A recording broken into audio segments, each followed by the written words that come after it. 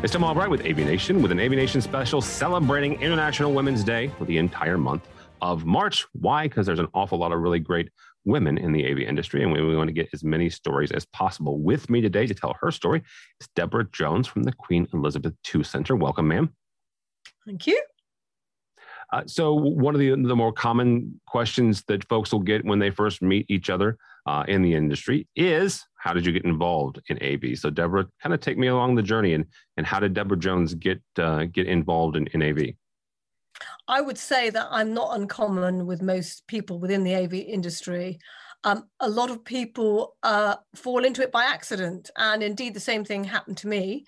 I was an events manager, managing different kinds of live events for an association, a not-for-profit association, and I came across enormous amounts of money, or it seemed like that to me then.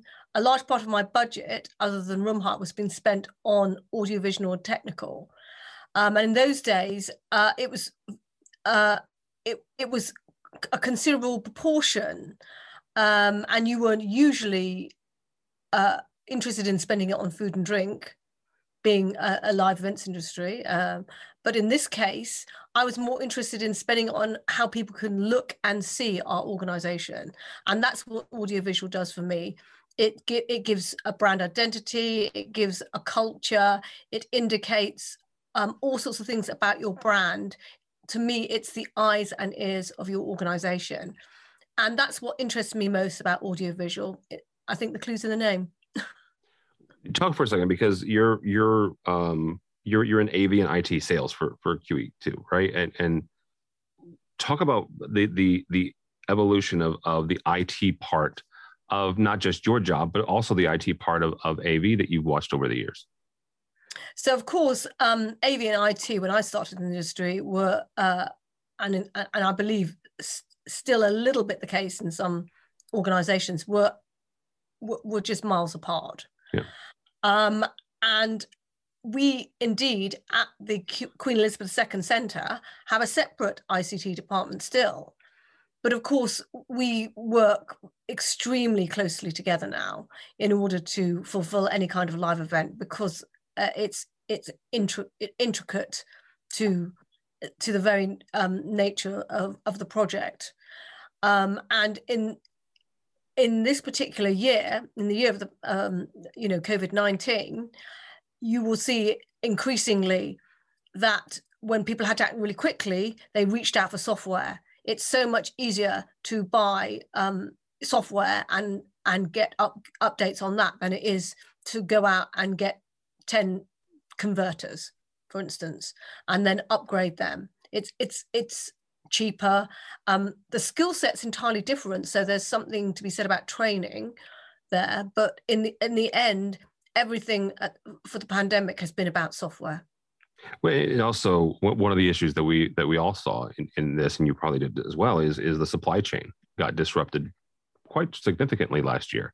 And there is very little, if not any, software or supply chain issues when it comes to the software part, right? Obviously, you do need the hardware to run on it. But once you have that, you can, adjust and put different pieces of software on that. So yeah, absolutely. Don't forget that the software can dictate the hardware these days. Absolutely. So if you've got, NDI compatible software, and you want to change to, I think, SRT or whatever the next bit of software is, then quite frankly, you're going to have to look at your hardware purchases before that. So it just depends which kind of protocol you're going to be using and what your skill set is of your people, and whether they wish, or your freelancers, because obviously we use a lot of freelancers in the live events industry, and how you are prepared to train them.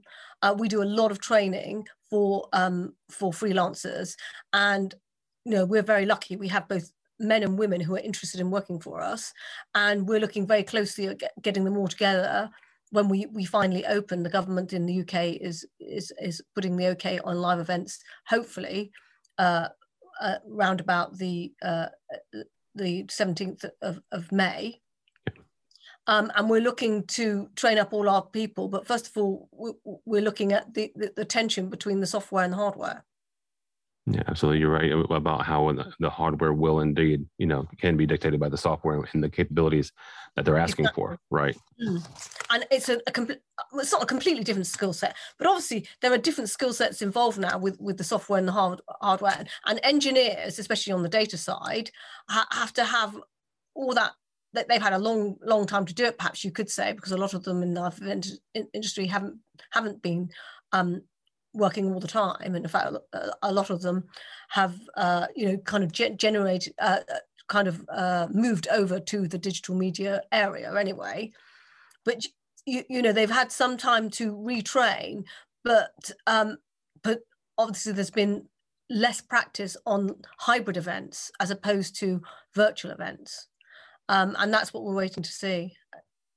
Yeah, and absolutely taking those skill sets forward. Actually, Deborah, talk for a second about some of the challenges you faced over the years. One of the questions we're asking folks is looking at whether that's inherent prejudice, embedded prejudice, if there's a situation or some sort of hurdle that you've had to overcome. How did you overcome that? I'm very lucky because I work for the government.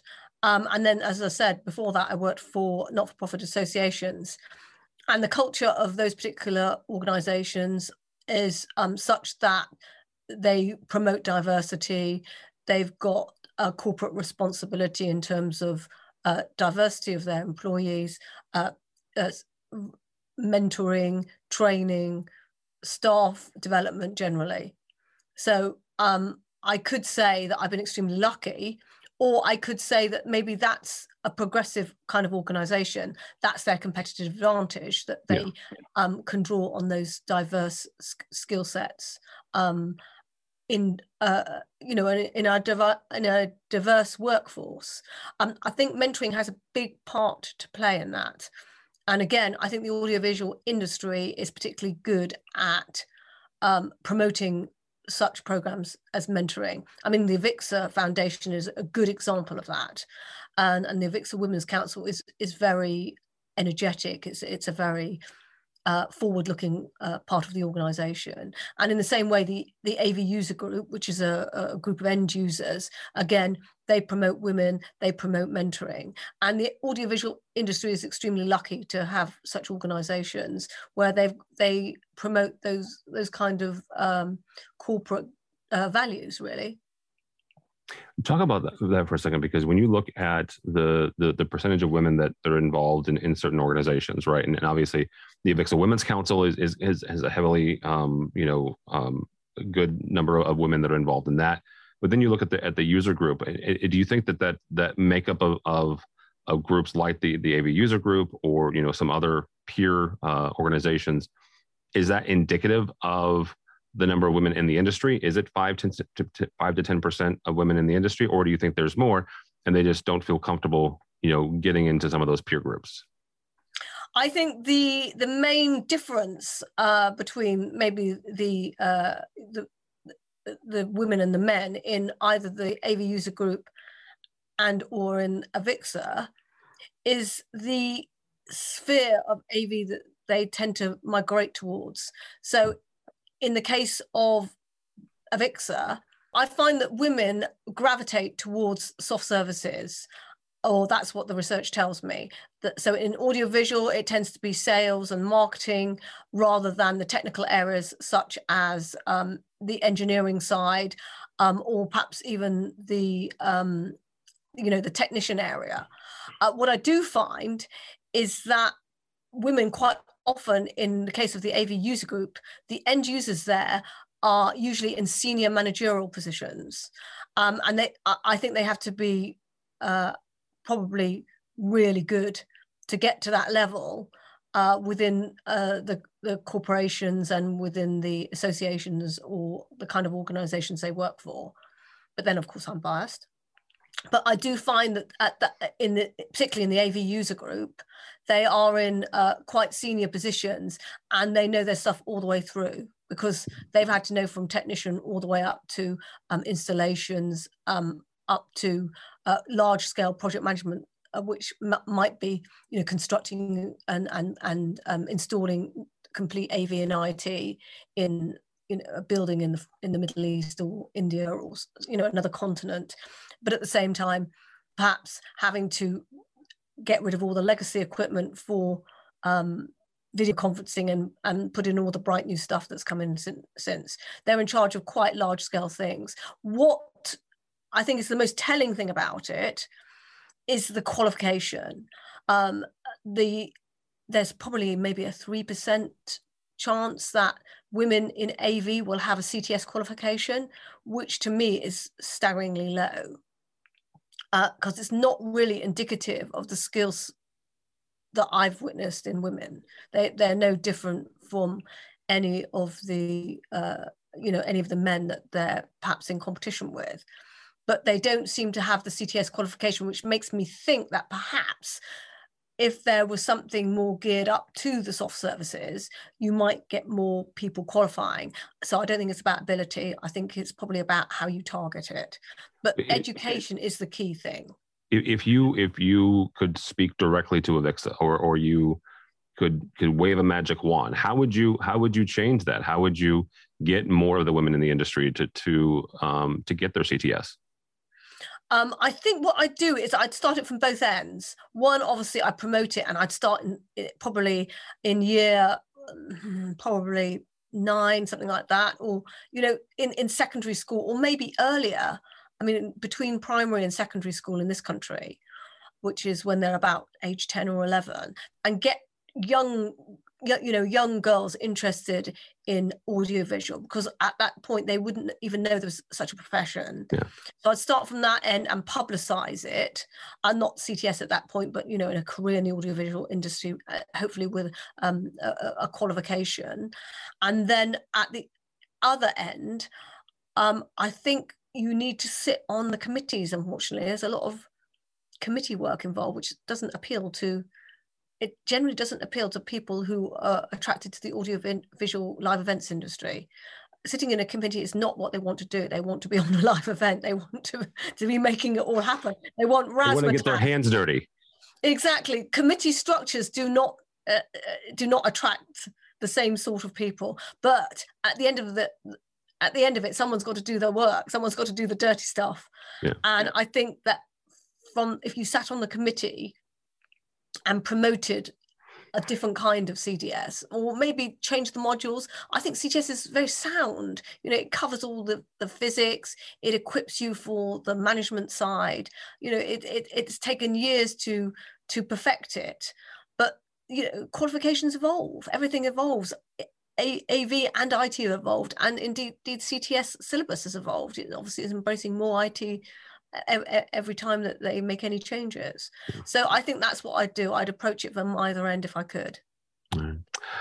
Deborah, you are nowhere near retirement, but let's take a look at that from that end. When you retire, what do you want to see have changed in the industry, and what hand do you want to have in it? I would like to see, obviously, more women in the industry, more qualified women, because I do think that's a benchmark. If you've got CTS, you're obviously as good as everyone else with CTS, and they're predominantly men. So you have a great leveler in having that qualification.